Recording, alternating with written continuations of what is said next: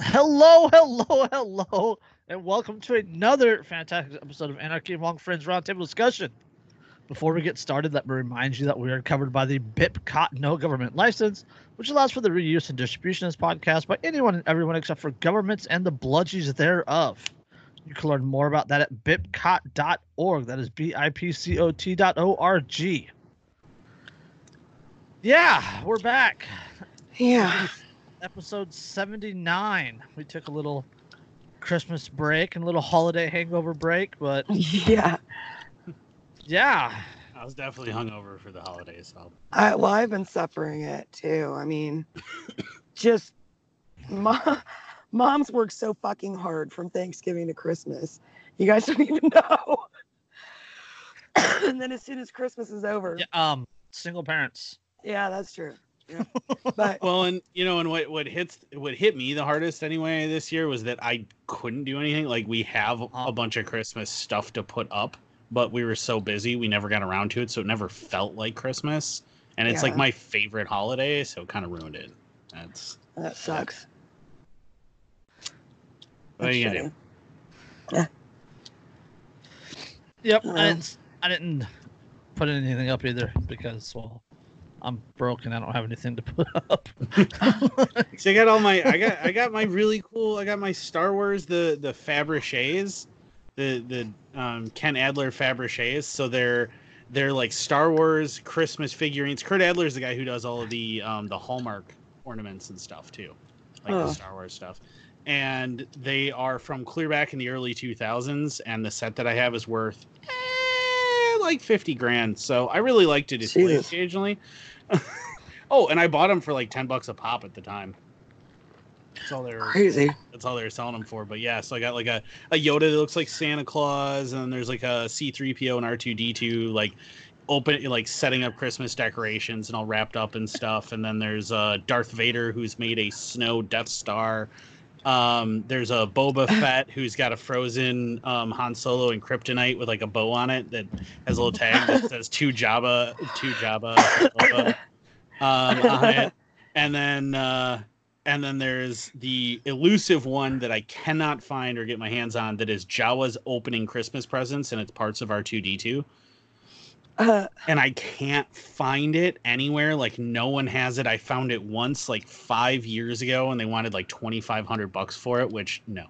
So, but once the whole set's together, it's like 150 to 250 grand, depending on condition, and all of my stuff is still in the box in perfect condition. So, like, I really need that last part. That's I make a lot of money on toys, all right? I make a lot of money on toys. I sold a Funko Pop for $800. I make a lot of money on toys. Jeez. Freaking nerds. Well, that's right. I still have like 12,000 football and baseball cards, so I know what you're talking about. And you're making fun of my Star Wars stuff, and here you are with your look at this little piece of cardboard that's worth $300. Yeah. I can't. I'm a card carrying nerd. It's okay. I play D&D. I've never played that. Looks fun, but I just never have. There's some anarchists listening right now going, bread and circus, bread and circus. Yeah, probably. Because they're lame. Hey, look. Let people if you don't stop and enjoy your life and engage in some fucking whimsy, then what is the point of any of it? Well, you can't enjoy stuff. You can tell that they don't within like 5 seconds of interacting with them too, because as soon as you start, because they're just like everything's like really intense and oh my god, you're a terrible person immediately, and you're like you know, maybe relax, smoke some weed, have some Funyuns, play some D&D. All right, you need help building a character? Let me pull out my character sheets. All right, we'll work on this. Like, no like bards. I get that processed sugar is bad, but let yourself have a soda like once a year for fuck's sake. Yeah, holy shit. You Yeah, know? yeah, no bards though. Definitely no bards. No bards. Like that was watching The Witcher. That was one of those things. Like as soon as he picks up the bard, I'm like, oh god, he picked up a bard. It's all over. Nothing goes well once you pick up a bard. They're so annoying. Occasionally useful, but so annoying. So and he really is annoying as fuck in that show. The song's catchy. I did the song is catchy. I did like Leo's cover, heavy metal cover of it. That was pretty good. Yeah, my Hey, boss- look, in larger fantasy mythos, bards are very useful creatures to have around. Okay. Oh, absolutely. They're All right. sacrificial. Hey, there's Like- occasional. well, there's no, not occasional even. points where their buffs are useful. Getting a bard's using a bard's buff occasionally is really, really useful. And you go, thank God we had that bard. Support Well, class. I mean, there's some where they play prominent figures and things, like the High King and the Black Cauldron and what's that series? I can't remember the. I don't know. Anyways, Derek is going book nerd on us. Yeah, I was gonna sorry. say, it's a little nerdier than. Oh, book nerd is nerdier than D&D. You've got to be fucking shitting me. Yep. D&D and Star Wars, and I'm the nerd because I read books. Let me tell you Whatever. about how much I know about Game of Thrones too.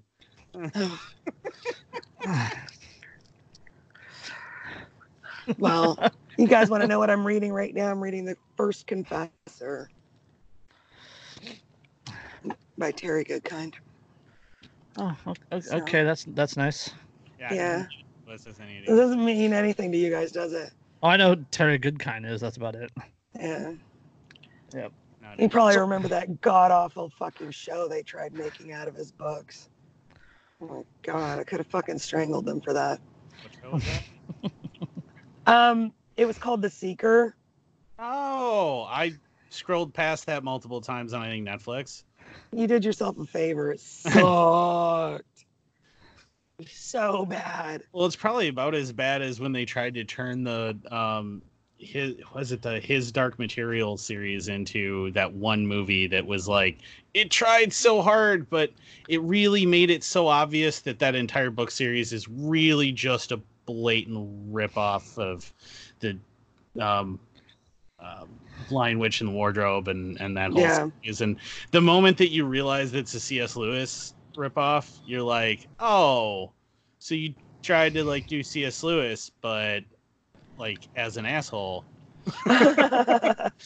and it sucked. You took all the good, nice parts of his books out. You just kind of made it really depressing and sad and kind of pointless. So, Mhm. yay! That's it's like imagine you were trying to remake Star Wars, but the only movie that you wanted to use as a basis was Empire. Like, I mean, yeah, it's gonna be interesting, but at the end, it's really depressing. Yeah. So you can't, and it misses the entire point. And Andrews brought it full circle back to Star Wars. Yes. Fucking nerd. Master nerd, thank you, master nerd. Well, Game of Thrones was full of fucking ripoffs too.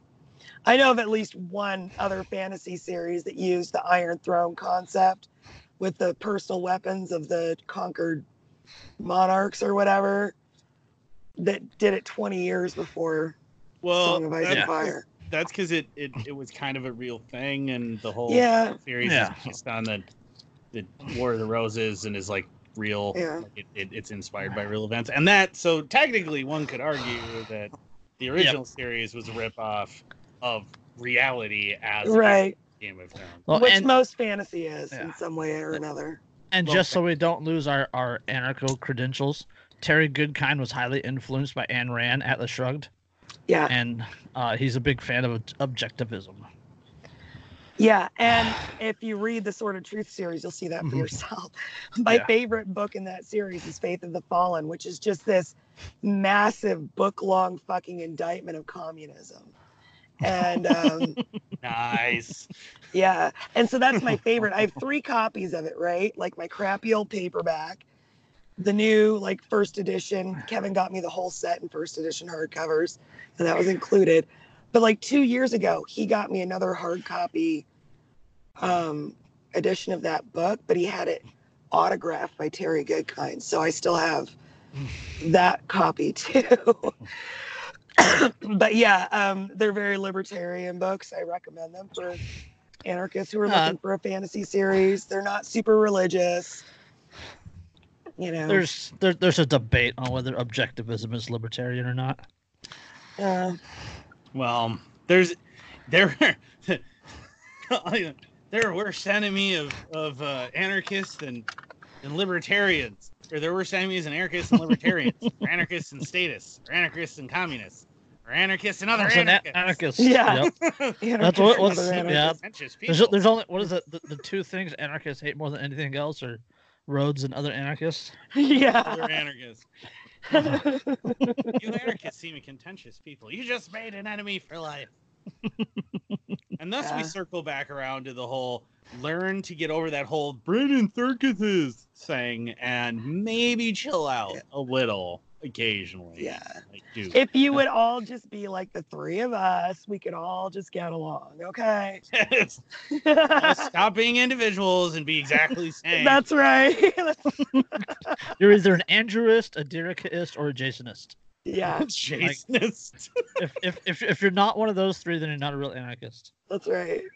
Because we're the authorities on what anti-authority is.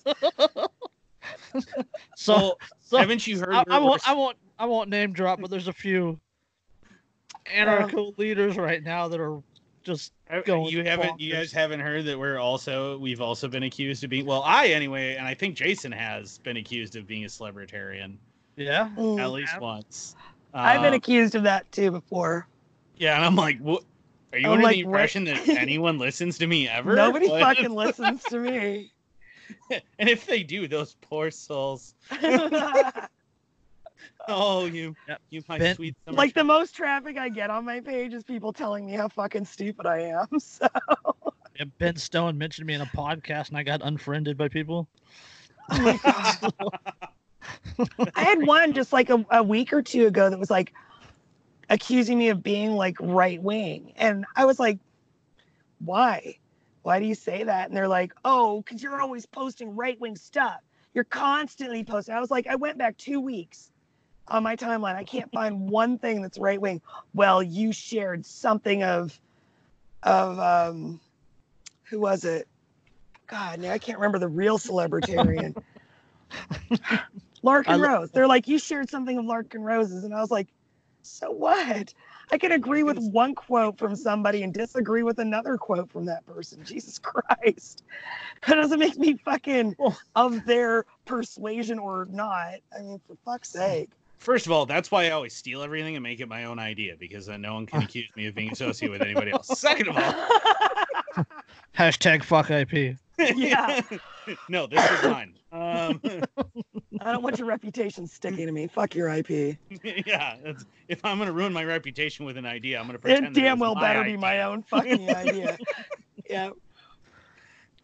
But second of all, though, it's the funny thing is, like, if you notice, even within the anarchist community, I know I've been getting accused of being extremely right wing for the past like 6 months. And then now, in the past couple of weeks, I have gotten endless, you're a left-wing socialist, pro-terrorist, blah, blah, blah.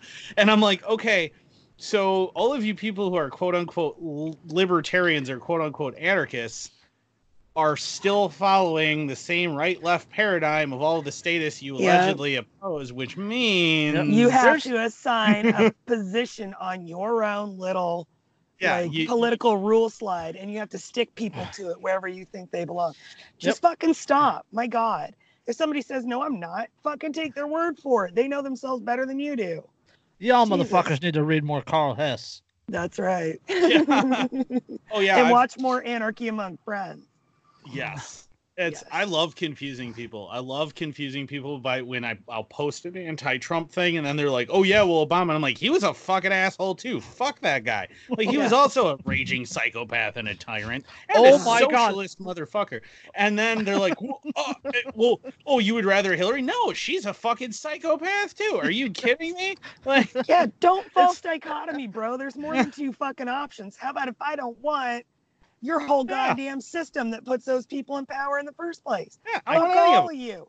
Fuck it's all funny. of you. It's funny you should say that, Andrew, because I posted on Wolf today on a Wolf and Sheeples my page or our page that said it, and it was an article from it was a new article from Business Insider, and it was citing an article like in 1998 that's been floating around, and it was an article talking about how Bill Clinton attacked Iran like 2 weeks before the impeachment.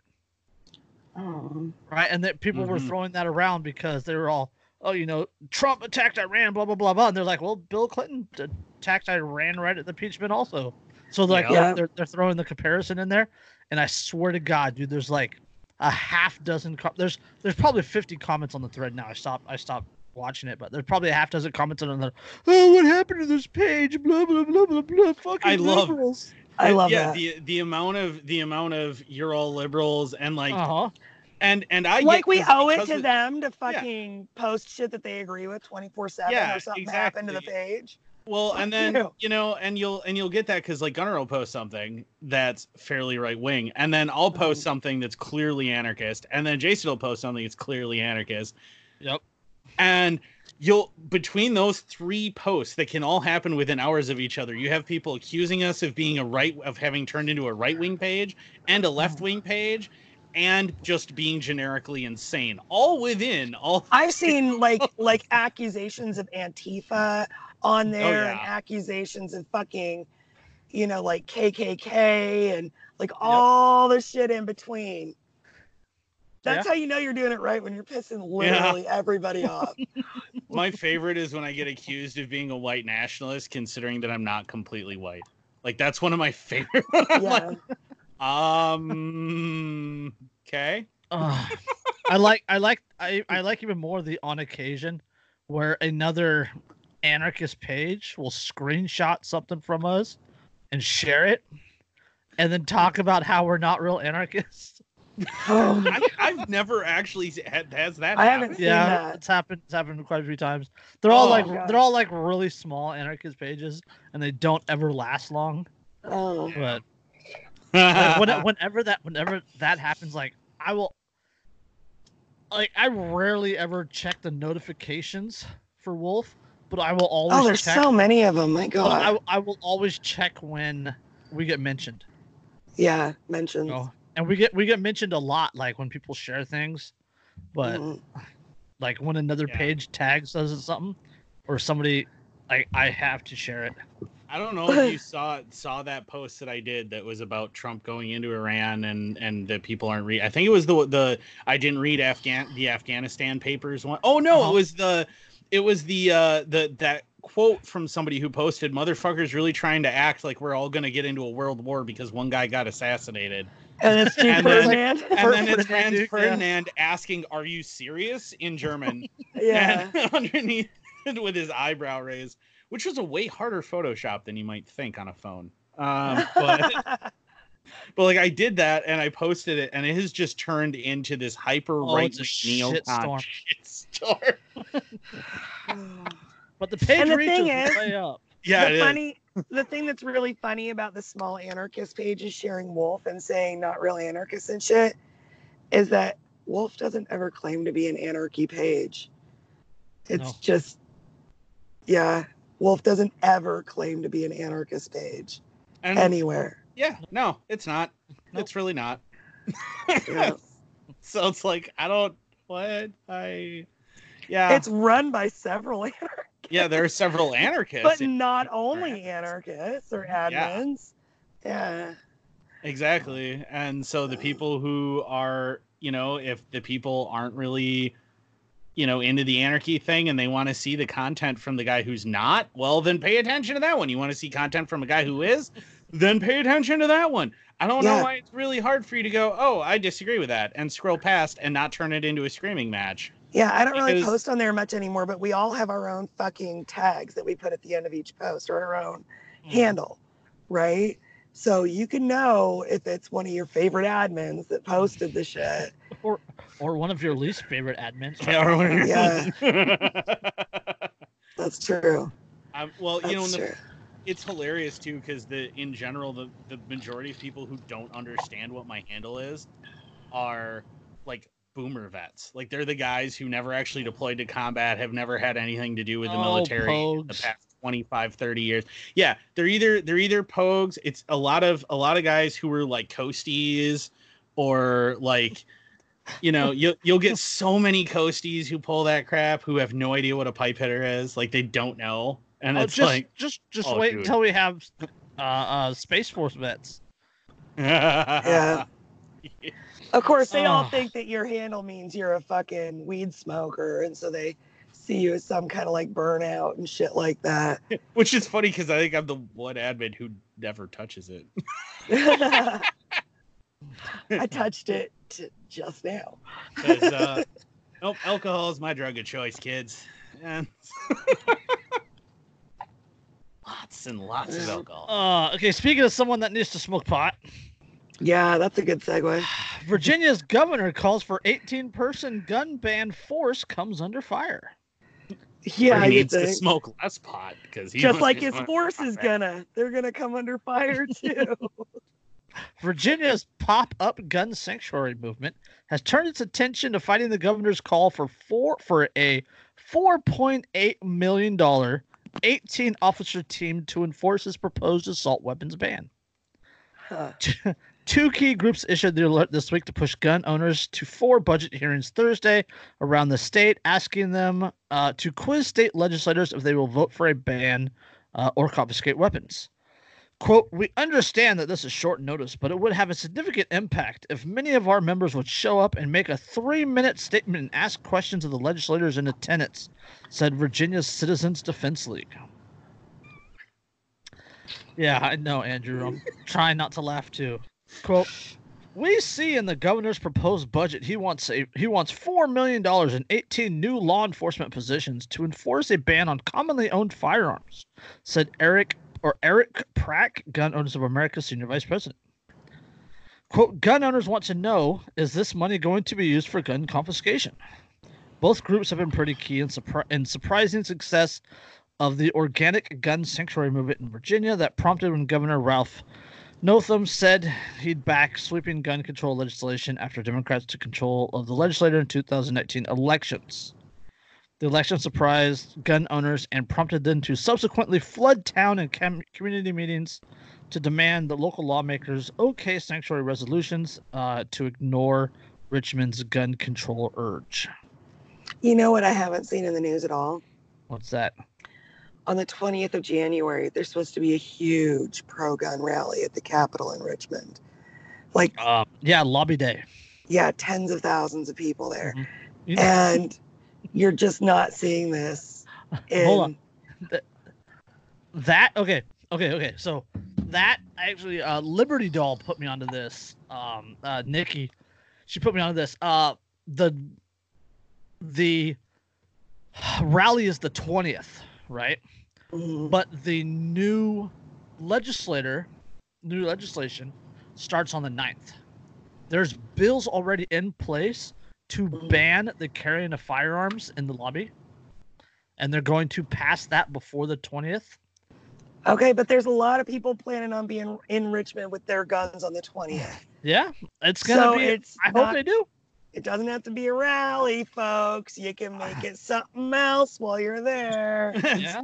You know, all I can think of when I hear he wants 18 is like, I can see the headlines now. 18 officer force moves out for gun confiscation. 16 officer force moves out for second gun. 14 officer. 12 officer. 3 officer. The final officer is now recruiting and can't find any recruits. You know, that's what I see happening, because the reality is that's a suicide squad. It is.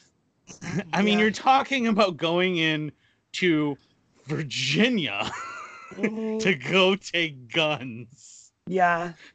I mean, you couldn't do it with an 18,000 guy force. Okay.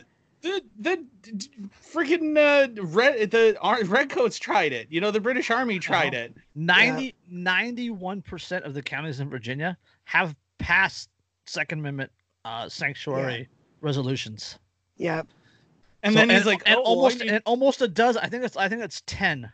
I think 10 different ones have passed Malicious. ordinances. Yeah. Yeah. So his whole thing with you need to go out and make your voice heard. There aren't a whole lot of voices to hear, guys. That's especially when you're asking them to out themselves as the people who supported the anti-gun people in their community. They're asking people to go and beg the legislators, which have literally almost all stated that they will support a gun ban of some sort. They're going to and to beg their legislators, please don't pass this. Yeah. Really? People who are 100% convinced that they know better for your life than you do, who think that they're doing it for your own good. The moral busybodies. Who's that quote? These same people begging government will flip the script and tell you that the Second Amendment was written to defend the populace from a tyrannical government. Yep. Mm-hmm. Yep. You're begging. You're literally begging people who aren't going to listen to what you say, aren't going to give a fuck what you think. You're literally begging them to let you keep your fucking natural human rights. It might please the crown. And at what point do you realize that's fucking tyranny? Yeah. To quote another person who helped on me in my path, Rayo, the Vonu podcast, Rayo the writer, he called that controlled schizophrenia. Yeah.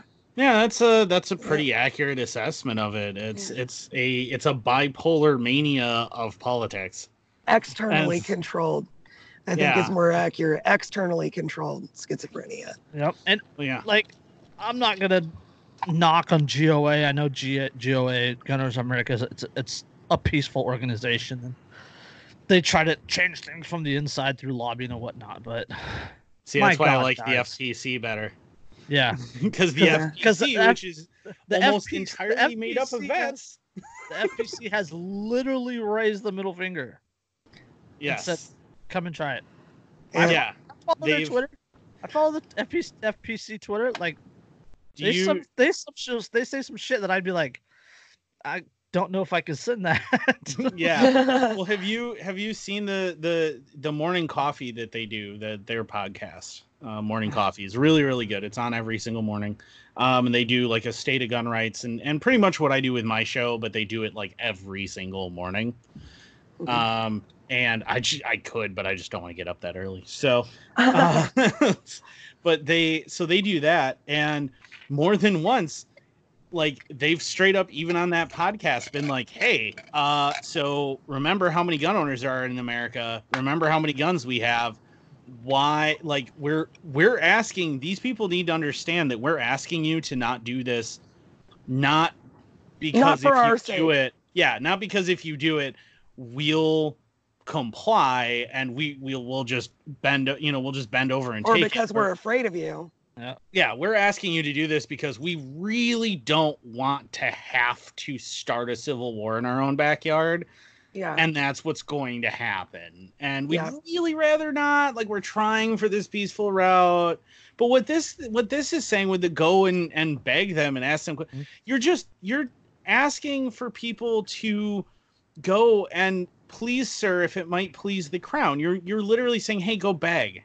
And what you should be doing is if you're going to show up to those, you should be telling them, understand, if you pass this and attempt to enforce it, there will be blood. Yep. You're starting a war. Bang, bang, bitches. Yep.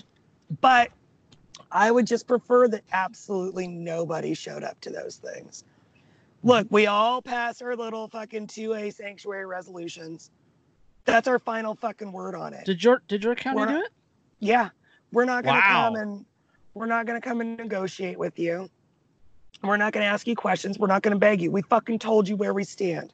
The ball's in your court. That's the message that needs to be sent. Or they could do what they did largely leading up to their secession. And remember, Virginia was part of the second wave, not the first wave of secession during the Civil War. But they could do what a lot of states did there, where they just sent a single envoy to lawmakers with a piece of paper signed by a bunch of people that says, hey, FYI, this is your ultimatum. Stop now. And if you don't, we are going to war. Yeah. And just leave it at that. You get this piece of paper from one guy who's like, I delivered it. That's all I'm here to do. And turns on his heel and leaves. He reads it. And now he has his ultimatum. And he is aware. This is what I'm telling you. This is your last warning you're going to get from the people that you need to knock it off. And see, there's a difference between this and like the Bundy Ranch stuff and all of that, because what people who live west of the Mississippi might not realize, you guys do, I know you guys have seen the maps, there is very, very little state and federal land over here on the East Coast. Yeah, 91% of the state of Nevada is under federal control. Yeah, but over here, the vast majority of the land is owned by private citizens. Oh yeah, so, most of the historical landmarks are owned by private citizens on the East Coast. Terica has one on her property. Put there against your will. Yeah, there's one in my yard. but it's just like, and the people who want this gun control, they're not the landowners. They're the city dwellers. What this is going to be a war of the country versus the cities. That's, I think, where America's headed on a large scale, actually, because it is so sharply divided between people who live in the country and people who live in cities.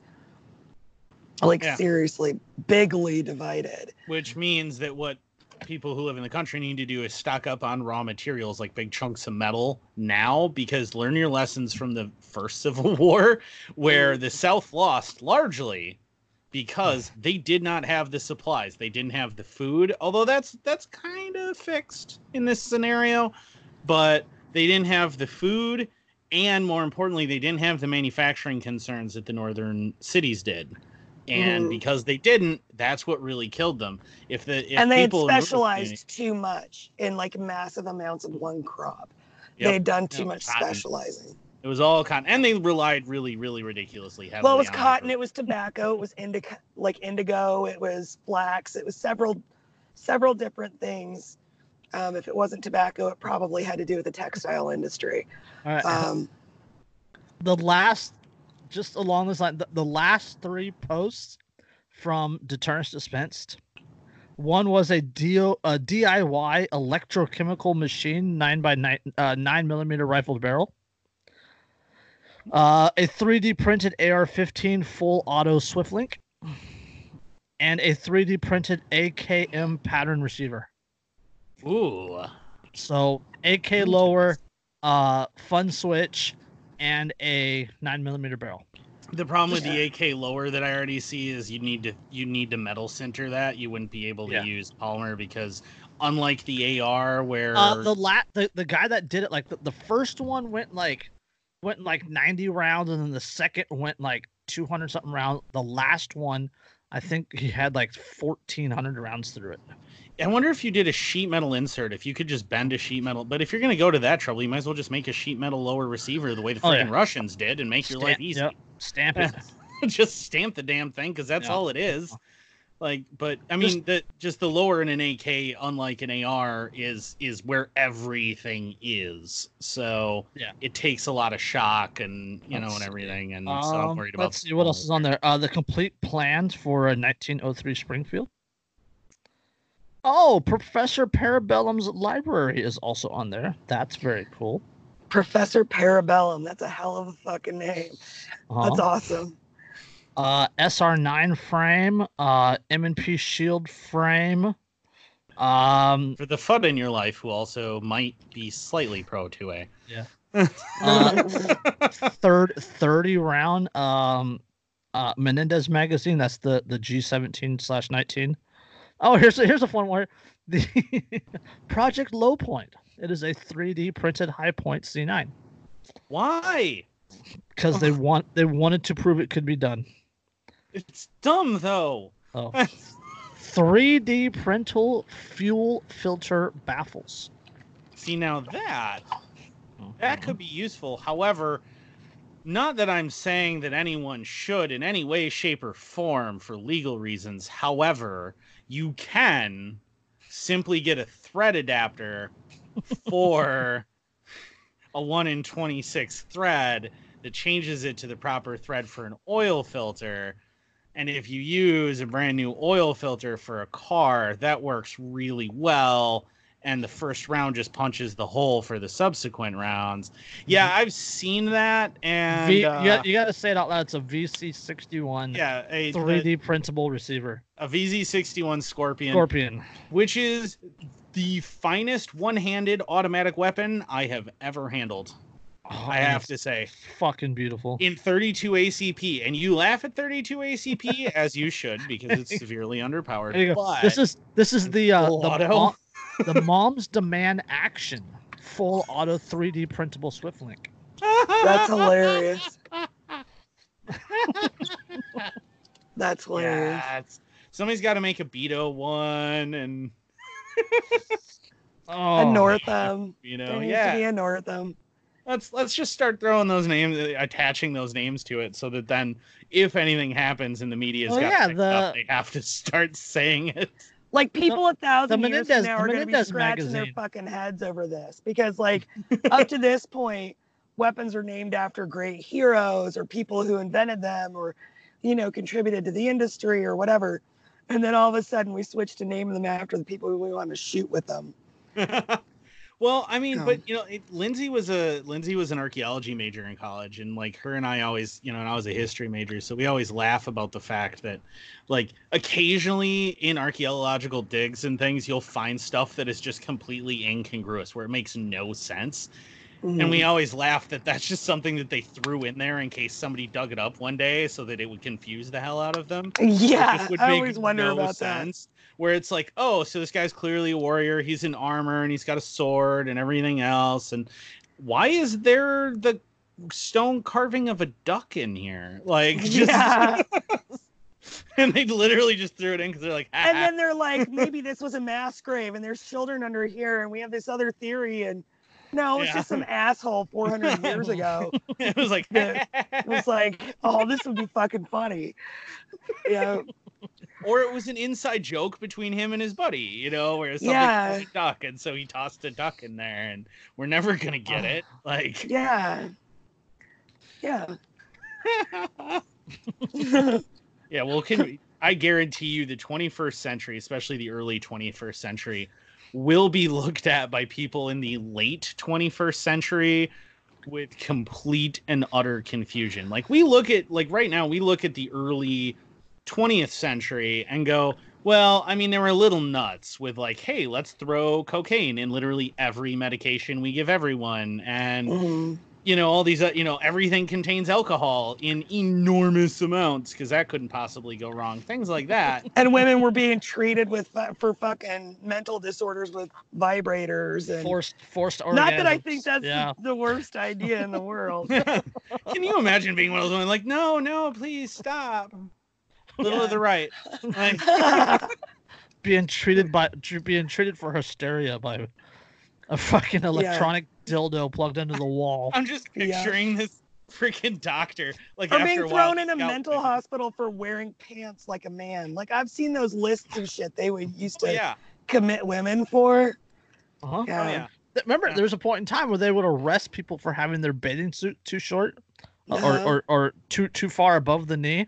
Yep. Oh. Yeah. See, and we look back at that and we go, okay, well, I mean, that's, you know, they didn't know a lot, you know, when it comes to the medicine and stuff. They didn't really understand, and that stuff, well, it's all antiquated and it was still his carryover. But then you try to get people to see that there are people today who are as certain of their pseudoscientific bullshit as those people were certain of theirs 100 fucking years ago, and that the science is never fucking settled. And we can't assume that anything is like the perfect cure for this or that or whatever. Even then, what I was saying though is, I mean, we're so weird. We have such a twisted sense of humor that come the late 21st century, people are going to look back and be like, I have no idea. I don't understand any of They're this. They're going to fucking examine the meme economy. Yeah. They're going to be like, why the hell did people find this entertaining? Yeah, why is this they won't funny? understand. But there'll be the one guy. There'll be the one guy who's like this drunk, complete borderline dropout college student who's failing all of his classes, who's in the sociology class, who happens to look at a meme and like super hungover and go, I get it. Right. Genius, because he'll suddenly understand. Yeah. All of it. And he'll be like, no, it's really funny. Why don't you? He'll become a fucking tenured professor because he understands meme culture. Yeah, and he'll be constantly stoned out of his gourd and early 21st century art. Yeah. Yes. There is a class right now. There is a class, and I think it's Harvard. I know it's an Ivy League school. I don't remember which one it is. That is a meme class. Nuh-uh. I'm not making that up. That is a real thing. It is a class in memes, and the reason is because it's a linguistics professor teaching it, and his point is that this is actually the way that language has always been, where it does these things where things become this where all memes actually that's really the definition of meme. Meme was a word that existed long before this ever happened, and it was for something that was like a cultural or social phenomena that like almost everybody understood without having to have it explained to them. Right. And it's his point is that all it is really it's a pictorially distilled idiom. It's something. It's hieroglyphics. We've already drawn this connection before. Yeah, it's fucking hieroglyphics. And most of it worships cats. We've come full circle. Yes. Brown University has one, and so does UC Berkeley. Good Lord. Nice. Northwestern also has a meme studies department. Wait, department? Yeah. They have whole department? An entire department dedicated to memes. So. And people said I would never amount to anything. I think I'm about to work for a college. Oh, yeah. I'll bet you money that they are fucking killing themselves trying to predict the next meme craze. Can you imagine a meme class at Ultra PC UC Berkeley? That's gotta be hilarious. Because the left can't fucking meme. They don't get it. Yeah, they don't understand get it at all. I would love to sit in on just one of those fucking classes. That must be so entertaining. Oh man. I mean, especially memes that make fun of specific cultures, like in a roundabout way, like Doge, like just the very wow, much what like they're never gonna understand that. Yeah. Because they're going to be like, but I don't get it. Is it supposed to be making fun? Because remember when Far Cry 5 came out and you had those ultra PC leftist game reviewers who didn't understand when you met what's his face's dad. What's his name? God, why can't I think of his name? Herc. When you meet Herc's dad. Yeah, and he's like hyper right-wing MAGA, like the stereotypical hyper right-wing neocon, and they're like, I don't understand. Like, am I supposed to like hate him? Am I supposed to like him? I don't understand. What's the point of it? Herc's a recurring idiot who used to build monkey bombs and then felt bad about the fact that he was killing monkeys and like prays to a monkey god now for forgiveness. Like, he's a running gag in these games, and it makes perfect sense that that's his dad, and you don't get it because you don't actually possess a sense of humor. Yeah. Yeah. Or a sense of like self-awareness, because I'm willing to bet that the older generations of your family are much like his dad, and here you are flipped totally the opposite direction. So, all right. On that note, the left can't meme and the right can't econ. Yeah. Trump's tariffs are backfiring on the U.S., according to the Federal Reserve. Now, I hate to say I told you so. Yeah, gosh. I told you so. I fucking told you so. Yeah. A new study from the Federal Reserve found that President Trump tariffs are backfiring. According to the Fed study, the tariff that went into effect in 2018 have not led to higher producer prices, but also a loss of jobs, according to the reset. All right.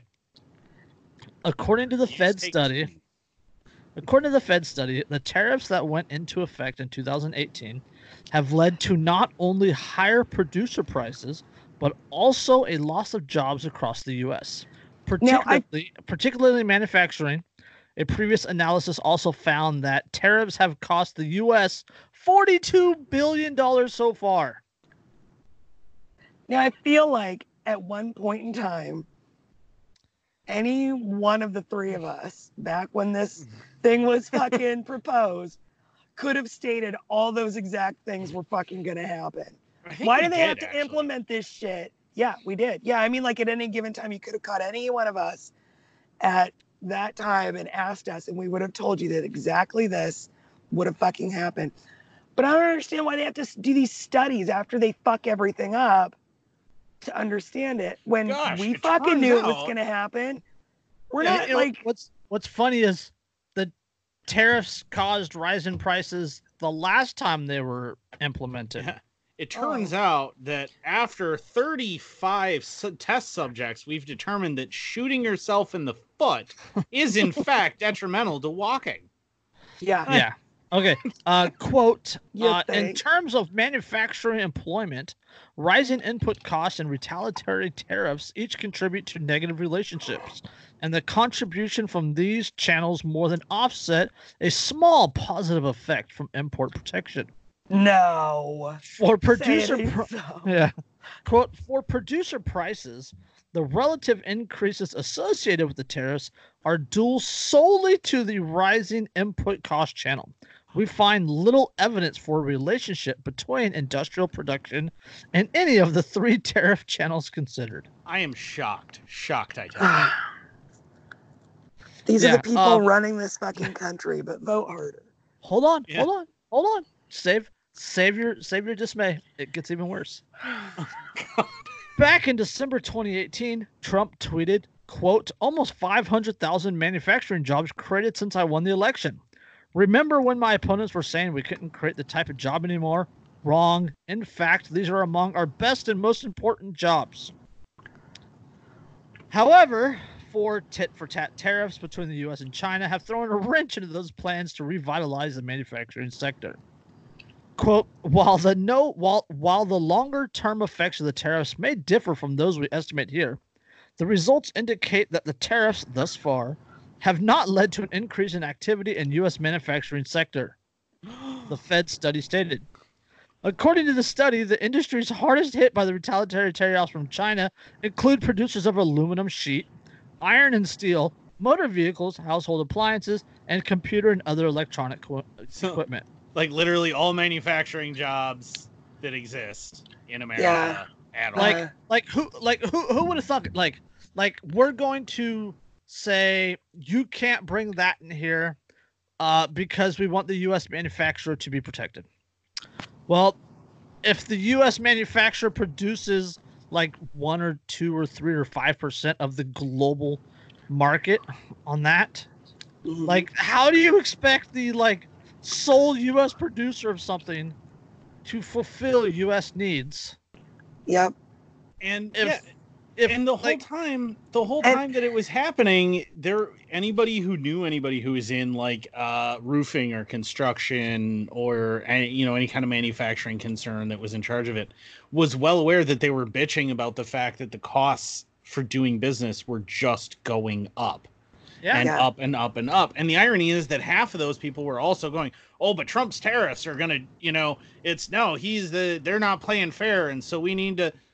That's people who don't understand a modern economy, because you know what the problem is that they never take into account? American manufacturers need components that are manufactured elsewhere. And on top of that, you know how hard it is to start a manufacturing company in the U.S.? Oh, you know how expensive that is? With all our taxes and fees and fines and the regulatory burdens. The one that I can give you an exact number.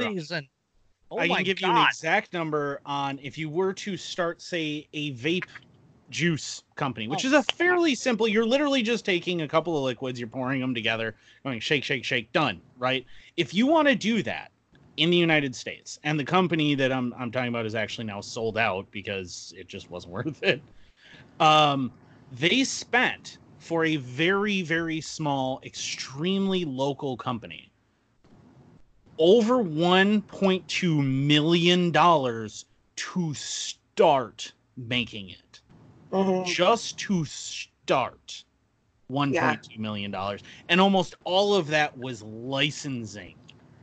And you know what? And I've done business plans for like something as simple as espresso drive-through kiosk, right?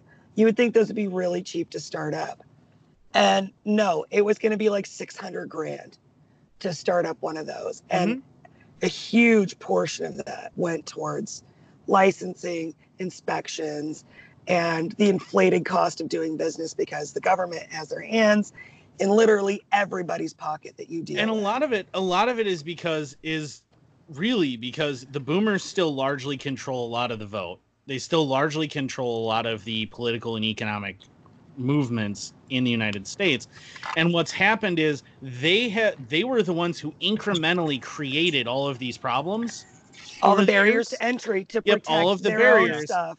Yeah, and now are saying, well, when I was a kid, it was super easy. Well, yeah, it was. Yeah, you climbed because the it was ladder before you, asshole. Yeah. And So, that's what I was saying. They climbed the ladder and they burned the rungs as they went. Yeah. Doug Barry, Senior Director of Communications and Publications for the U.S.-China Business Council, told Yahoo Finance that the findings came as no surprise. As the report, or quote, as the report authors note, in an era of globally interconnected supply chains, you cannot simply raise tariffs on import to protect domestic manufacturing because a lot of these imports are actually intermediate goods that domestic manufacturers need. What? That's what I just said. Yeah. What? They need components from other countries. Whoever could have guessed that when you have, 90% of your goods in your home are assembled, if they're made in the USA, are assembled in the USA, and all of the components, and it always says from parts manufactured in China, Taiwan, Malaysia, the Philippines. Yep. Right. Blah, blah, blah. Yeah, quote, these retaliatory tariffs may harm the U.S. manufacturers by decreasing their competitiveness in foreign markets. You fucking think? If Oh. only somebody had told you that before you fucking did this. Yeah, if only we'd been saying that, I don't know, literally the entire fucking time. Yeah.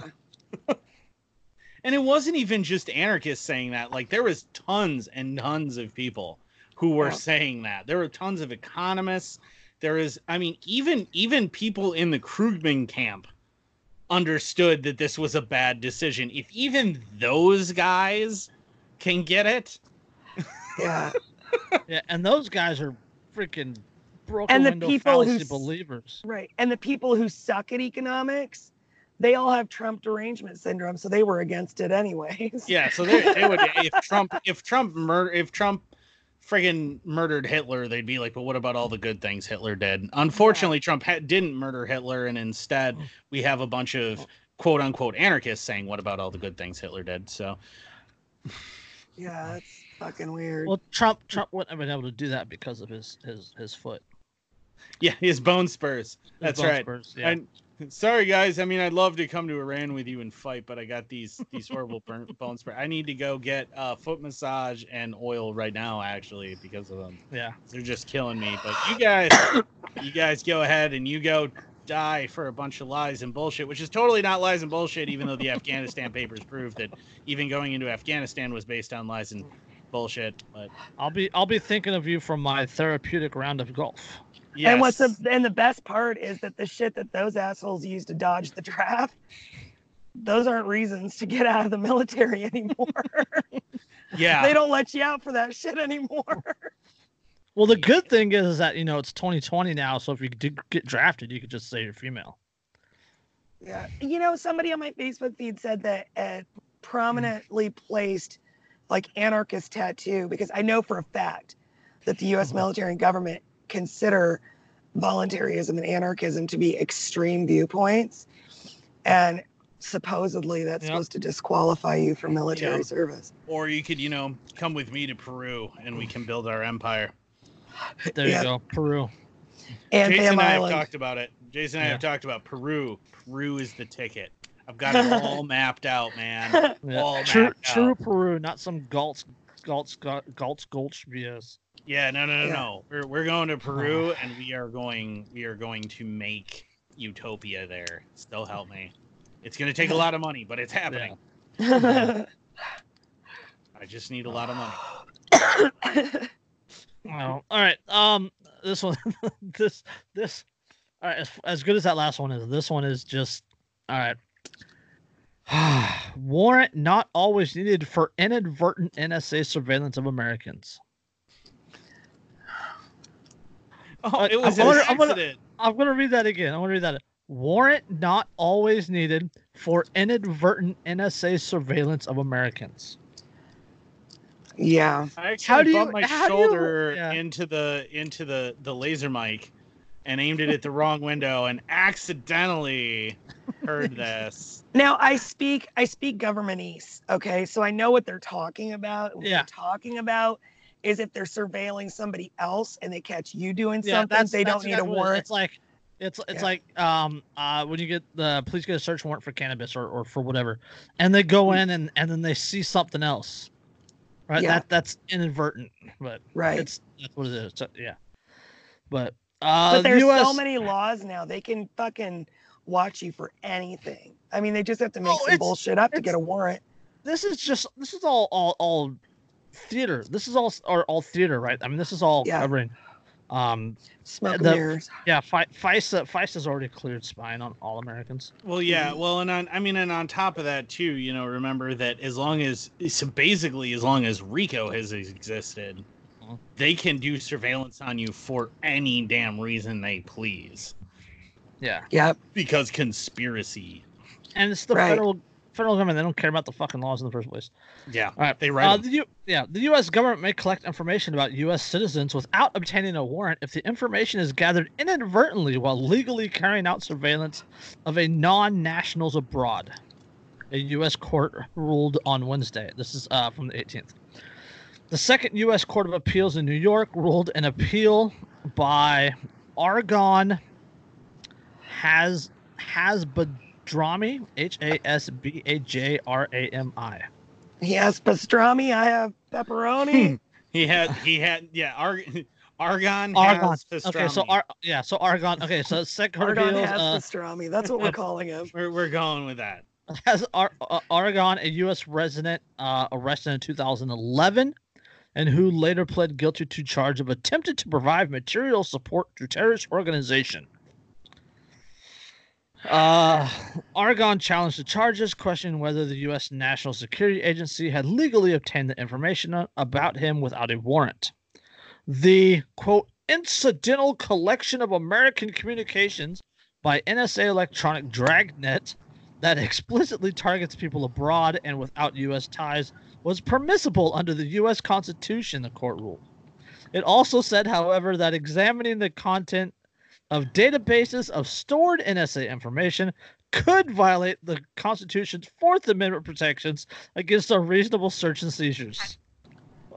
I think I'm having a seizure trying to keep up with this. What the what?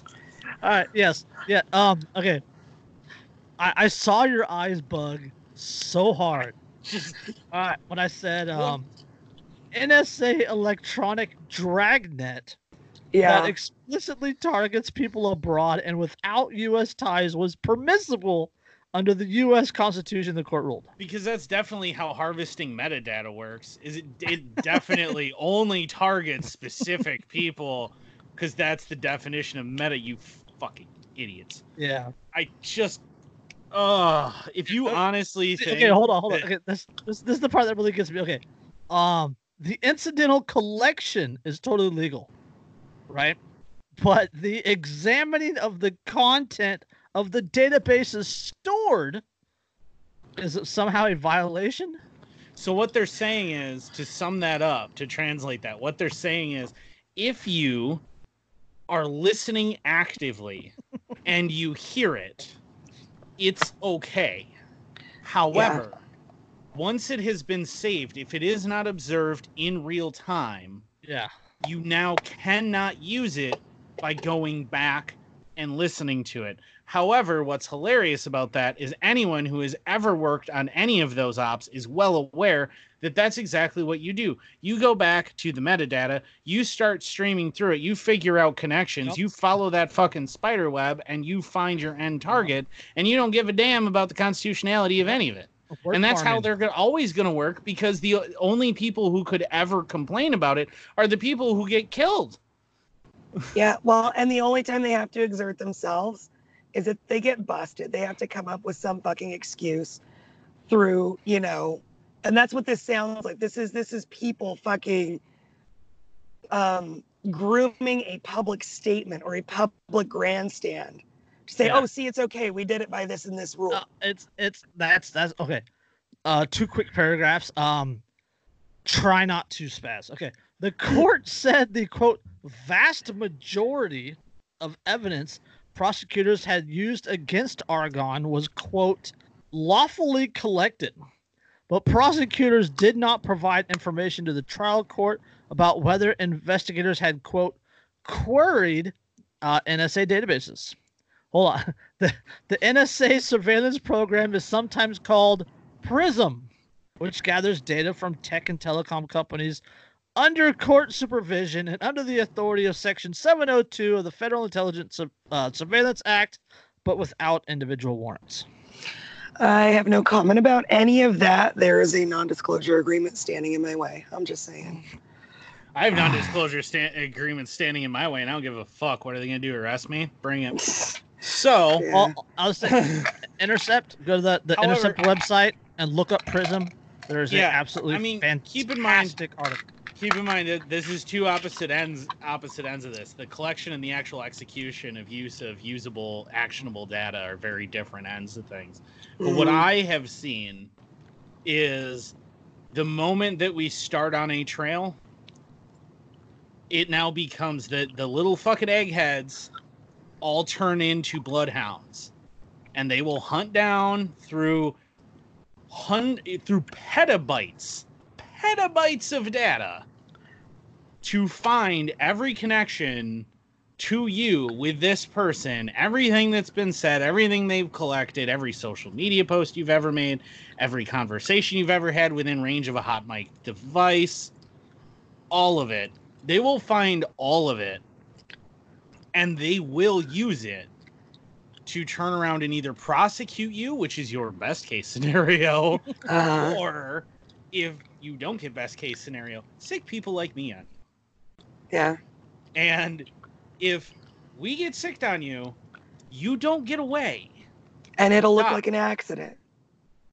Ideally, unless a statement needs to be made, which occasionally happens, which is when they use flying killer fucking robots in a sovereign nation.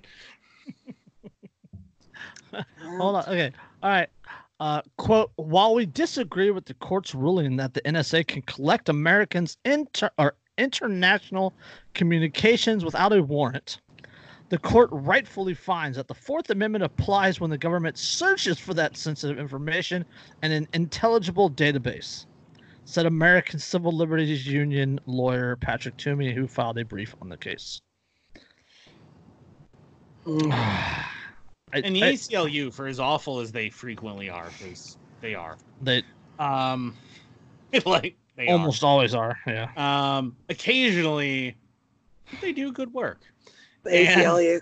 Well, we have another story that the ACLU is involved in, don't we? Oh, we do. We do. Yeah. Perfect segue. Hello. Look at that. Yeah. Derek is on the ball. That's right. The ACLU. That's why I get the big bucks. Grabbing those segues. Yes. The ACLU of Michigan takes up case of 14 Amish families under scrutiny in Lenawee County. The ACLU of Michigan. Okay, I just actually read that. It's the same.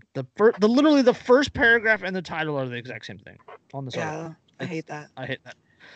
The health department has filed lawsuits against the owners of the properties for what it calls a lack of adequate water and sewer systems.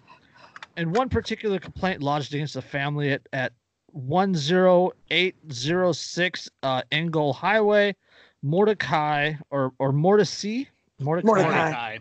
Okay. The health department alleges the property is not up to health code.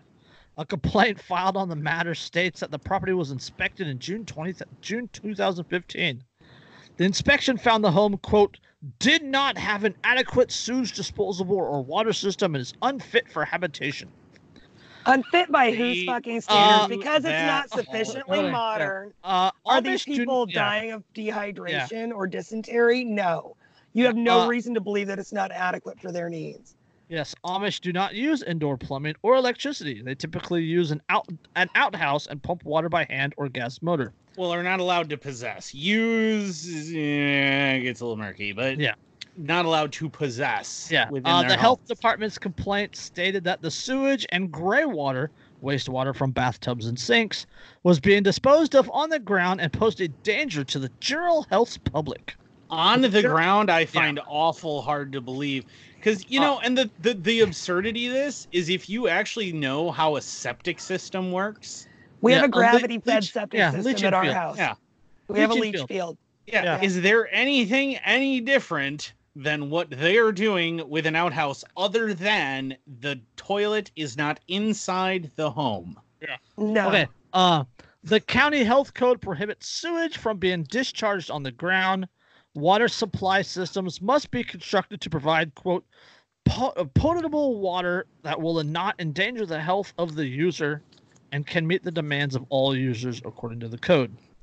The code allows the health department to declare dwellings unfit for habitation if they do not meet the standards of adequate water and sewage systems. The department can also issue an order requiring people to vacate the premises if the conditions are not met. It is unlawful.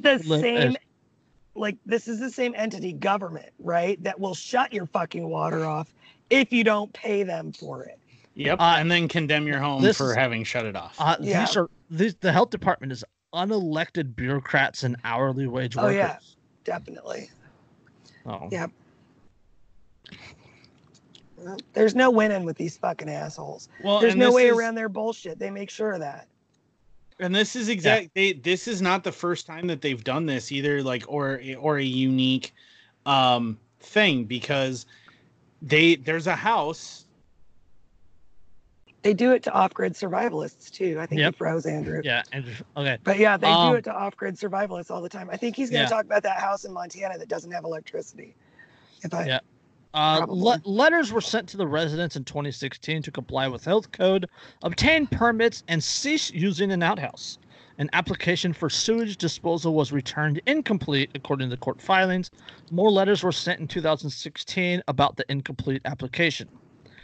In January 2017, the family responded through an attorney that they did not intend to comply. This summer, an order was issued declaring the property unfit for habitation. The health department's complaint alleges that non-compliance harms neighboring properties and children are at high risk. Okay, I got cut off there because my computer sucks in Java. What was I saying? Oh, so no, this has actually happened right near me because obviously Wisconsin has a huge Amish population, and up by Bangor, Wisconsin, which is I actually pass by on my way to work every day. There is a house that was built by the Amish, brand new. They invested a large amount of money and an even larger amount of effort into hand building this house. They built it brand new, and to replace the old house that was basically falling apart, because they did not include electrical connections or interior plumbing when they built it, the county immediately condemned the home, and it's still standing, but they are not allowed to officially live in it. They have to live in the rundown shack on the house or on the property next to the house instead. Yeah. So it was Wisconsin, not Montana. I was thinking it was in Montana, but okay. Phil Mayer, senior staff attorney for the ACLU of Michigan, said the demands from the county to ask the Amish to compromise their way of life. Quote, no one should have to choose between their faith and having their homes destroyed and being rendered homeless, but that's the choice the county is attempting to force on this community. Yeah, it's absurd. It's absolutely absurd. And it's absolutely a violation of the First Amendment. Yep. Yeah. even if you ignore the fact that the government has no right to tell me what I can and can't live in, because fuck you.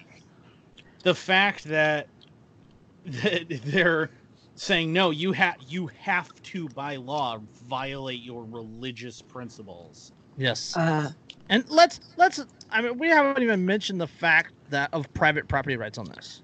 Yeah. Right? Like even a absolute First Amendment issue on this, it absolutely should be in the Amish favor, right? But the private property that the Amish own this property, right? It's their land. They should be able to do with it whatever they want. But it again, more proof that you don't actually own your property in this country. The fact that unelected bureaucrats and hourly wage employees can decide whether your property is okay for you to live in on your property. Right. Yeah, exactly. Right. They could just be like, oh, nope, I don't like this house. It doesn't meet my standards arbitrarily. So, nope, can't live in it. Yeah. And the thing that kills me is like, if you do it their way and get their permits and all that, they're okay with it. Like we talked about the septic leach fields. And leach fields, honestly, I'm a big fan of them. Gravity-fed leach field systems, huge fan. Because there's no moving parts really, other than like, you know, the at the spigots and the flushing the toilets. But in the septic system itself, where you can't get to it, there are no moving parts, none. And it is just good physics, right? And a gravity-fed leach system can last forever if it is properly cared for. It will never have to be torn up, and it will filter and process sewage forever and ever. Yep. So, safely. It keeps it out of the groundwater. It keeps people from being exposed to it. There is no danger to anyone at all. And it's self-contained. You don't need any outside involvement. Like it's recommended so Virginia does have a law about it. Every 5 years, we have to have the small holding tank that's before. It's just like a big concrete tank, right? That has to be opened up and pumped and inspected. Virginia demands that every 5 years. But I mean, if you know what you're doing, right? Like once a year, we throw a couple of packets of yeast down a toilet and flush it. That's enough to maintain our fucking system. Yeah, that's all it takes. Yeah, and that's, you know, and realistically, they don't want people being self-sufficient. Well, yeah, and that's what it's about, is the fact that if more people start doing things the way the Amish do, the Amish don't, like, if society collapsed, right, and the power grid went down, everything, the average Amish day alters in literally no way. Except that there's dead cars sitting on the road that they have to drive their buggies around. Yeah, other than that, nothing changes. They go about their business. A lot of freaking off for the most part. I mean, yeah, there are exceptions because, I mean, they do still depend on a lot of consumer goods and things too. But they don't have to, though. Yeah, they but have they the means are to do without it. Yeah, they are capable of doing without. So they are a huge threat to the government because they don't care if the government exists or not. They don't care if society continues or not. They don't care if we have electricity or anything or not because they don't need it. They don't give a shit. I'd rather have Jebediah as a neighbor than any government official. I've helped. I mean, you know, because obviously I live around a huge amount of Amish. Not so much now in the city, but when I lived in the middle of freaking nowhere. And I helped. I watched, and this is how impressive the Amish community is. So, right up the road from where I was at this bonfire, a barn caught fire from wet grain that had been put away.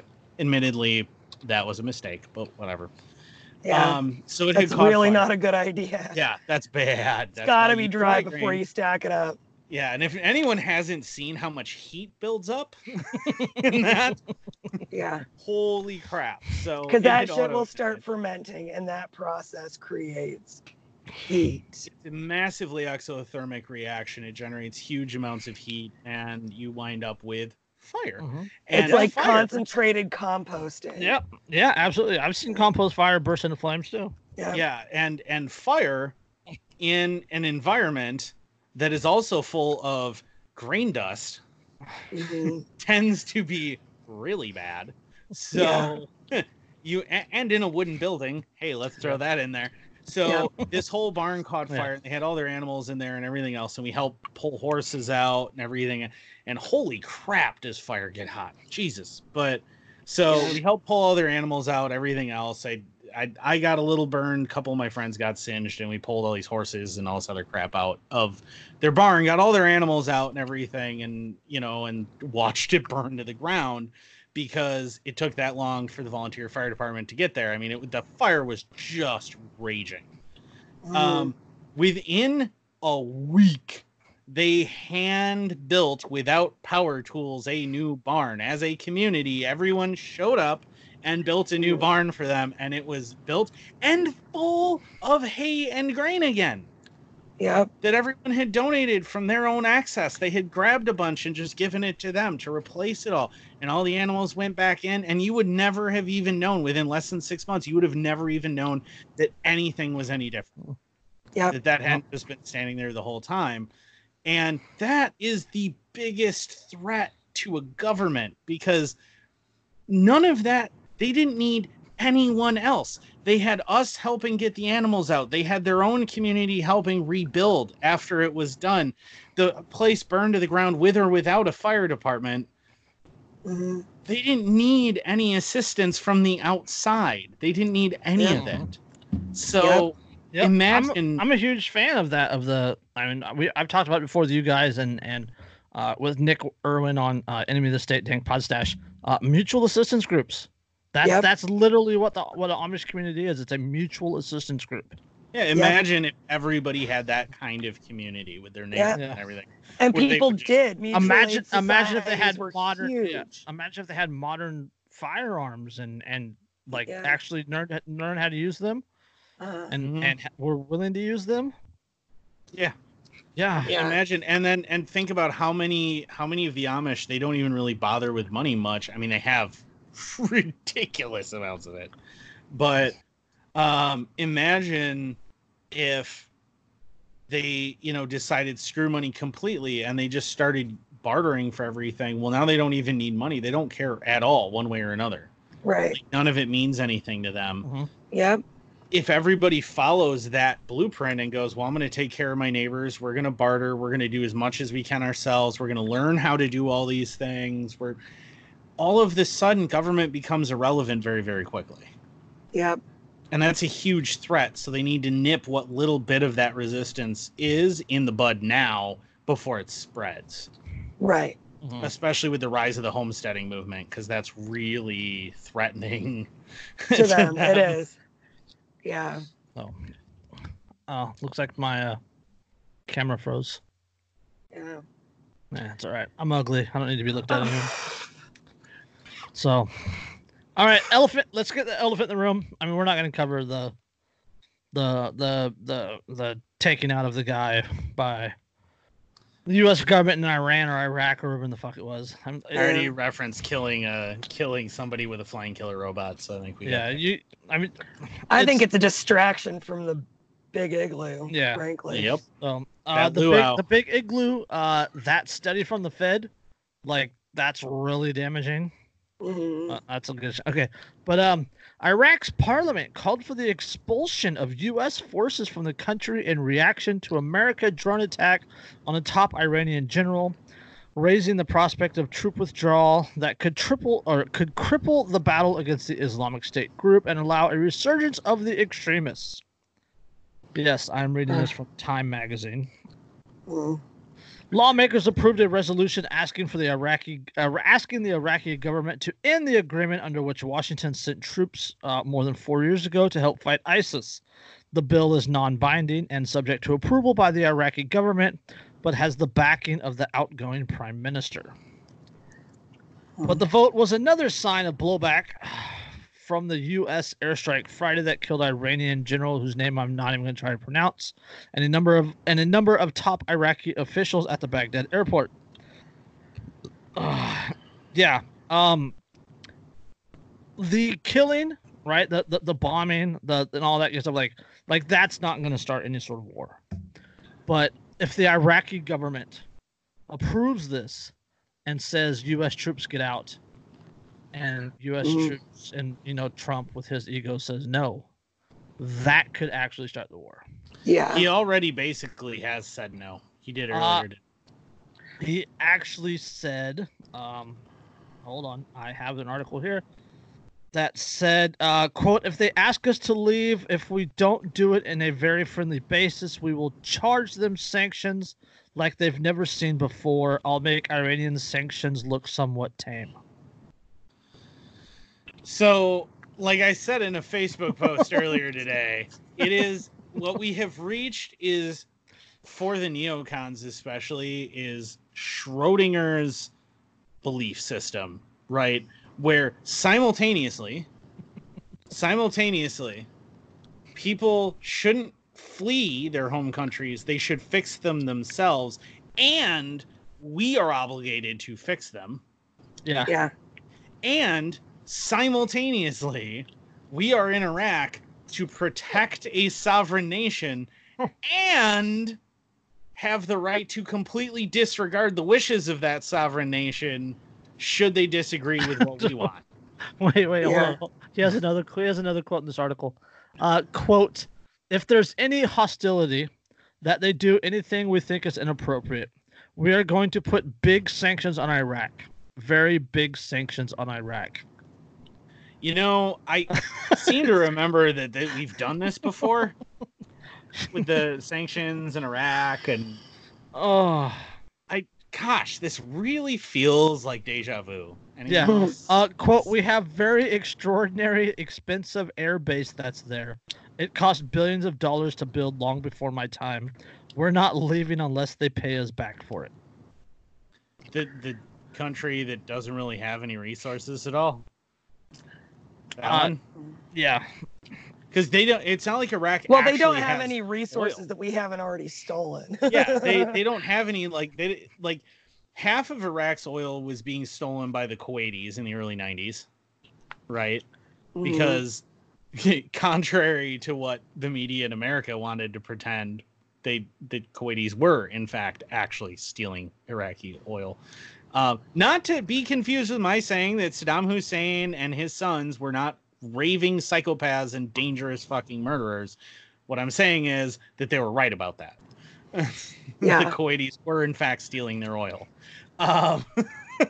And technically the invasion of Kuwait as a result could arguably be justified. So there's that.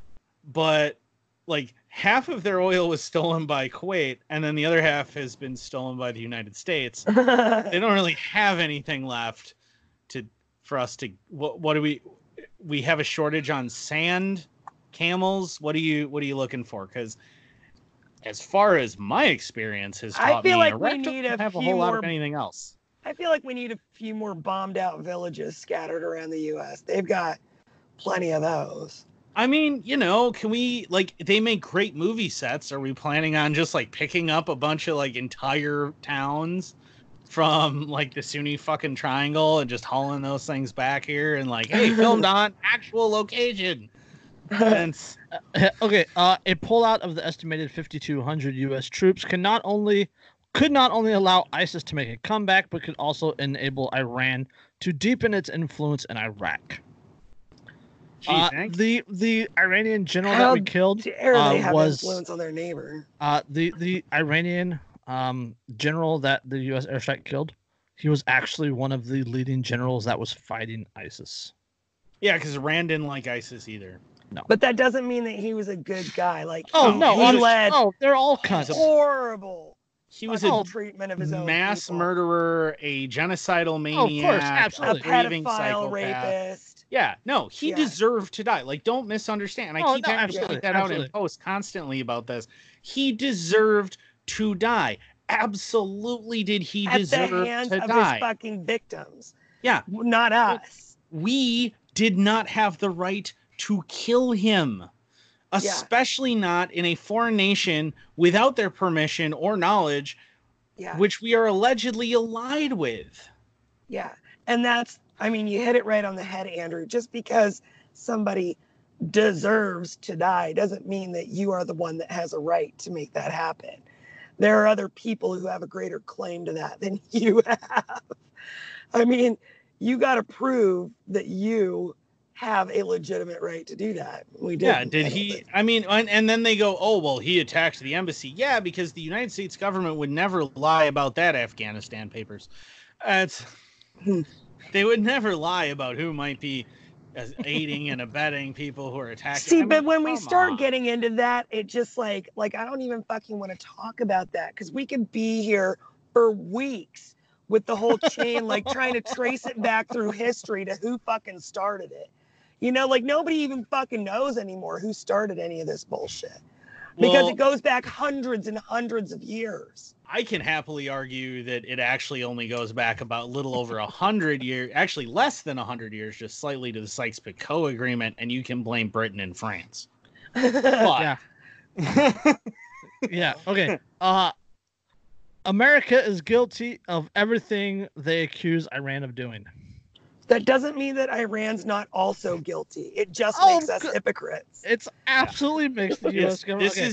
This is an argument between when somebody says Hitler did something awful, and then they go, well, but what about Stalin did? Just because Hitler is a genocidal maniac does not make Stalin not a genocidal maniac, and just because Stalin was a genocidal maniac does not make Hitler not a genocidal maniac. Yeah, just because they fucking hated each other doesn't mean that they weren't exactly the same fucking dude. Yeah, no wonder they hated each other. They were the exact same fucking dude. Yeah. I have to read just a couple paragraphs of this article because it's pot calling the kettle black. But this is from The Week. It's written by Ryan Cooper, and it says America is guilty of everything we accuse Iran of doing. Donald Trump drastically escalated the United States' ongoing conflict with Iran on Thursday by ordering the assassination of Iran's General Qasem Soleimani with an airstrike at the Baghdad International Airport. It takes what was an arguably already a war with an economic blockade and regular skirmishes with Iran proxy forces to a straight-up shooting war.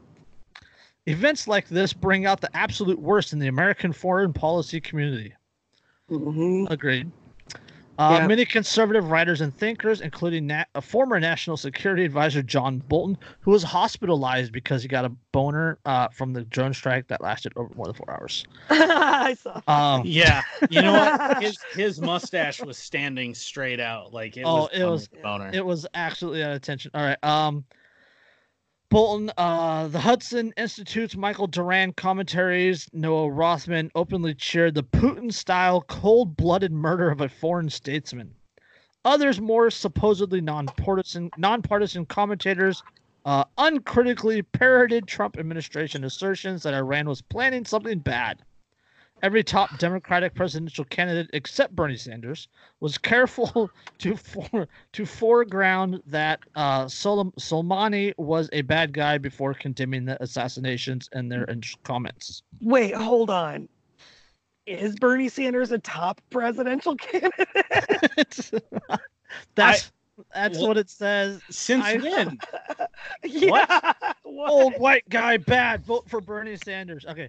The truth is that the other old white guy. Yeah. He's the other white meat. Yeah. The truth is that Soleimani. I'm gonna keep butchering this guy's name. He's dead, so he won't bug me. We'll call him Salami. The other guy has Salami. All right. And he's Salami.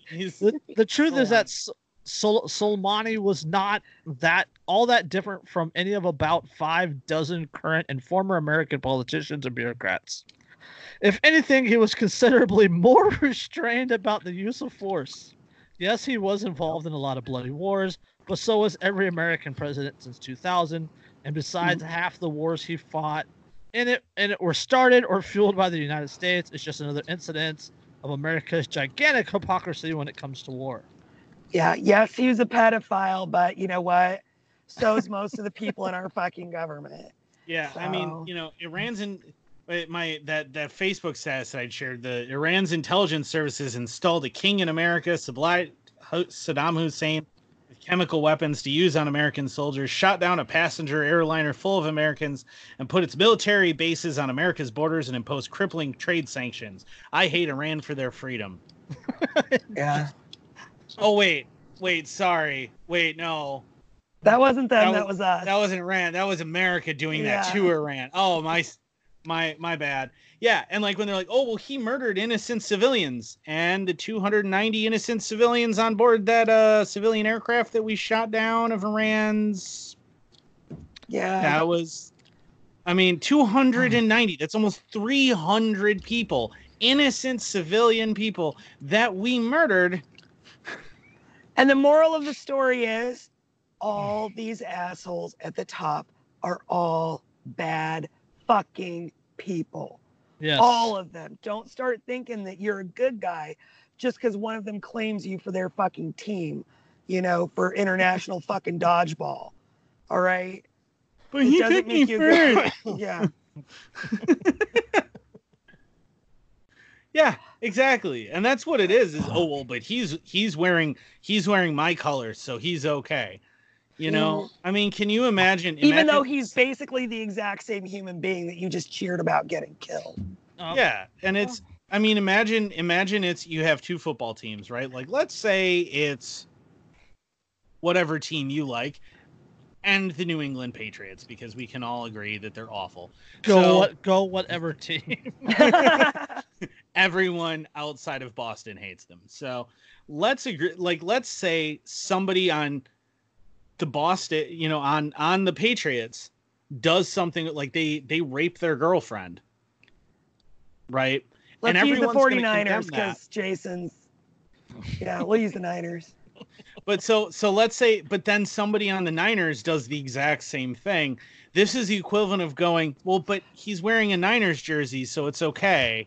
Yeah. But that guy's in a Patriots jersey, so he deserves to be punished. Yeah. That is all you are doing by saying, well, that guy deserves to die for his crimes because he's Iranian, but all of these American politicians, they're okay because they're American. And to me, that's the worst part of collectivism. It's not so much, and this is just by degrees. It's terrible to want to kill people just because somebody says they're your enemy.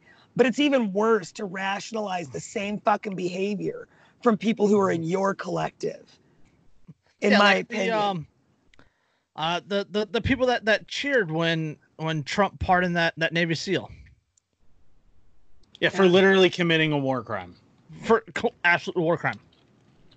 Absolute legit war crime. And people were like, oh, but he's a Navy SEAL, blah, blah, blah, blah, blah. Thank him for his service.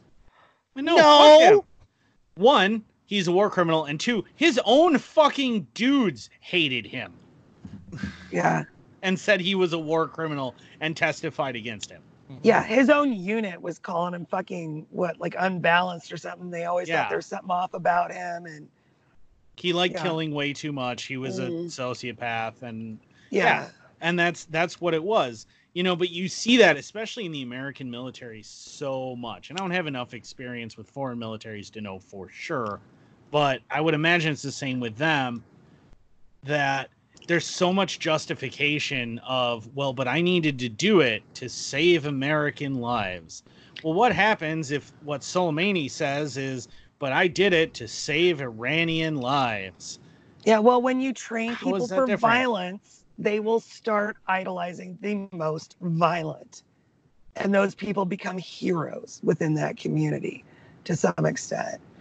And it's even worse because, like, in the military, people who do bad things make everybody else look bad. So they can't always expect, like, unthinking support from other military members. Like that guy's unit saying, no, this guy was fucked up.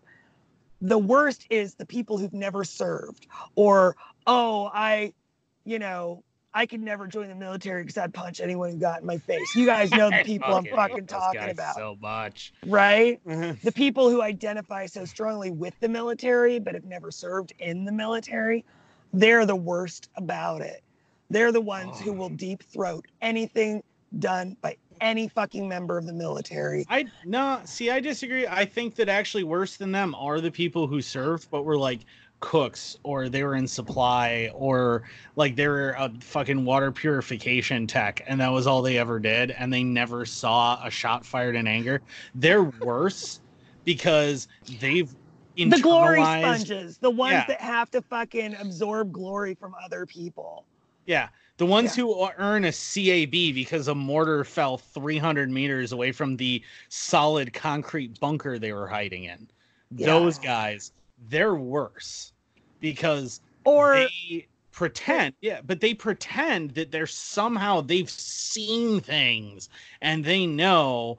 And we so have another with that- example of that in stories to tell because we have a cop who's on disability for PTSD for being put on trial. put on again with the trial. segwooey. Not for the shooting the guy.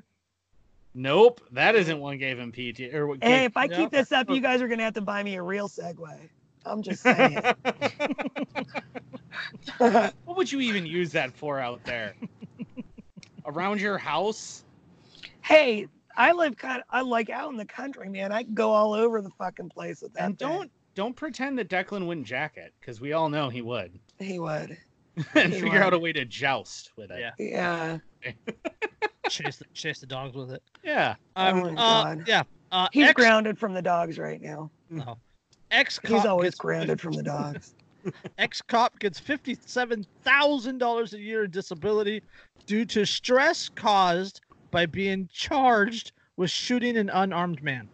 Which she absolutely did, and she's a fucking murderer. Yes. And that's not what she's traumatized by. No, She doesn't no. have PTSD Yeah. from killing the guy. Nope. She has PTSD from being charged and put From on being- trial Right. for killing him. Being Yes. threatened with punishment for killing him. Not Yes. for the Yeah. act of killing him, being threatened with punishment. Yes. Yeah. A former Brown Deer, this is Wisconsin, police officer who faced felony charges for shooting an unarmed man in the back is Mhm. collecting more than $57,000 a year tax-free through a duty disability insurance. Yeah. Devin Creamier, 30, could receive those payments for life. Yeah. Mhm. Creamier was not convicted of aggravated battery because the jury in her February 2018 trial could not agree on a verdict. 2 months later, Milwaukee County District Attorney John Chisholm said the office would not retry the case. In August 2018, Brown Deer Police Chief Michael Koss announced Kramer, who had been on administrative leave since the shooting, had resigned effective July 9th. He did not say that on July 6th, Kramer had applied for duty disability, contending that the stress of the shooting and its aftermath had left her unable to work as a police officer. And I want to point out, poor thing. don't misunderstand that Brown Deer sounds like it might be in the North Woods. Brown Deer is a suburb of Milwaukee. It's Milwaukee County, yeah. It is a suburb. It is Chicago light. Yeah. Cass at some point supported the application, which was approved by the state's Employee Trust Fund in the fall of last year. Let's see. Kramer's new benefits were revealed in court records recently filed in a civil rights lawsuit filed by the man Kramer shot. Manuel Burnley Jr. Duty disability insurance or retirement provides income replacement for police and firefighters who can no longer do their jobs because of injuries suffered on the job. For most police officers and firefighters, So she injured somebody else, and now she's getting injury disability because of it. Because of the stress caused by being on trial, because she was going to be held accountable for her actions. And and Brown Deer is such a dangerous place that she had to shoot him, of course, because half of it is a country club. Mm-hmm. Yeah. Like literally the entire eastern half of Brown Deer is one giant country club. Yeah. So yeah, okay. And what terrible thing did this guy do that she shot him in the back? He was loud, profane, and upsetting to the driver of a bus. Oh. Kramer and another March 14th, 2016, Kramer and another officer had escorted Burnley off a Milwaukee County bus after the driver had stopped, waved them over, and complained that Burnley had been loud, profane, and upsetting to her during the dispute about the fare. Well, that's a hanging offense. String him up. Yeah. He said bad words to me. Yeah. Now, okay, the bus driver has a right to kick the guy off. What right does a police officer have to shoot him for that? All three were on the ground when the officers tried to handcuff Burnley. During the struggle, without warning, Kramer fired a single shot between the shoulder blades. In statements she made right after the shooting, she remarked about Burnley's size. He is 5'7", 370 pounds, but did not mention fearing for her or her partner's life, the common justification for using deadly force. So the man was 5'7", short, 375. fat. He was like a fucking beach ball. Yes. Like she felt He was threatened short, by him. fat, and face down on the ground being handcuffed. So Yes. she pulled out her gun and fucking executed him. Well, he's not dead, right? Well, he's not dead. Filed No, the yeah, civil yeah. suit. Well, tried to Yeah. execute him. Yeah. Yeah. Yeah. But I mean, in her mind, that's what she's doing. She's like, oh, he's not respecting my authority. Bam. Yeah. Kill him. At her They don't trial, even give you the courtesy of a fucking Rodney King style beatdown yeah. anymore. at her trial, Then they'd have to she go to trial and testified. get PTSD. Yeah. At her trial, she testified that she felt Burnley was resisting and that she felt, quote, alone in the struggle, despite the presence of her much larger partner, Michael Lehman. At one point, she said she feared Burnley was reaching for his waistband and perhaps a gun, and then shot him. Lehman testified that he had not seen a gun on Burnley or heard him or anyone on the bus say he had one, nor had Lehman heard any threats from Burnley or seen him attack the two officers. Burnley, who had never been arrested for, was on his way home from his job at an auto transmission shop when he was taken off the bus. He admitted using profanity, but testified he was not resisting the officers and was expecting only to be tased when he realized officers were having a hard time handcuffing him because of his size. So he was too fat to get handcuffed, so she just shot him. Burnley, now 28, was hospitalized for 12 days and lost part of a lung. The bullet remains in his body.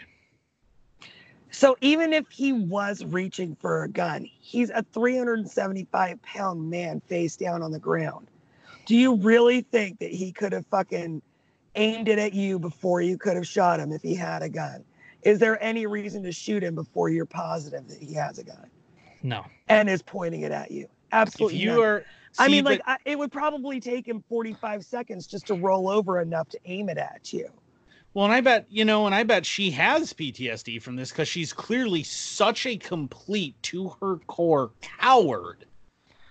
Yeah. Scared little girl coward that she probably is haunted by the fact that she almost had to go to prison for being a coward. Yeah. Yeah, but that doesn't mean she deserves anything for it. In fact, what she deserves is to be made fun of and tortured until she commits suicide. Wait, hold on. The defendants asserted that Kramer used reasonable force and is protected by immunity, and that Burnley's own conduct led to him being shot. His own conduct, being too fat to handcuff. Him being fat, face down on the ground, and being difficult to handcuff. Okay, you deserve to die, fat fuck. Okay. Yeah. Okay. No, okay. As fucked up as everything to this point is, this paragraph makes it even worse. Okay. In his brief, Elson cites Kramer's September sworn deposition, in which she said she now gets about $4,800 a month in duty disability. That is more than if she was earning while employed as a police officer. So she fired on an unarmed, unable to struggle or do much of anything to her man who had surrendered and is now making more money. More not money, even having to work anymore. More money on disability than she was making as a police officer. Yeah. There you go. Vigilante justice is the only real justice. Yeah. Yeah, you've been reading that book, huh? All I'm saying. Yeah. The justice system cannot deliver justice. Clearly has not delivered justice, and will not deliver justice in the future. No. And they are the ones most likely to perpetrate injustice. Yeah. Let's take that another step and make that very clear. They're the ones most likely to violate your rights out of anybody around you. The fact that the term qualitative immunity exists is fact proof that ironclad that there is no justice system. Right. Yep. The same people who are under no obligation to protect you in any way, shape, or form. Not only are they under no obligation to protect you, but police departments have the right to refuse to hire high IQ individuals. Right. Yep. So you have a bunch of dumb people with no obligation whatsoever to protect you and a license to murder you for any reason. Oh, and shoot your dog if it moves. Yeah. Yeah. Yeah. And people who are being fed on this idea of cowardice, that they feared for their life, that the slightest fucking movement from someone is a threat to them. Rise of the Warrior Cop. Look it up. Yeah. Yeah. No. That's all right. I gotta get going. It's like 11. Yeah, I do Okay. too. All right. So. We won't do this last article. So, all right, you guys. It is getting late, I guess, over there, huh? East Coasters. Yeah. So, it's 11 all right. here. Well, this has been episode 79. Thank you, and we'll catch you next time. See ya. Peace. Peace.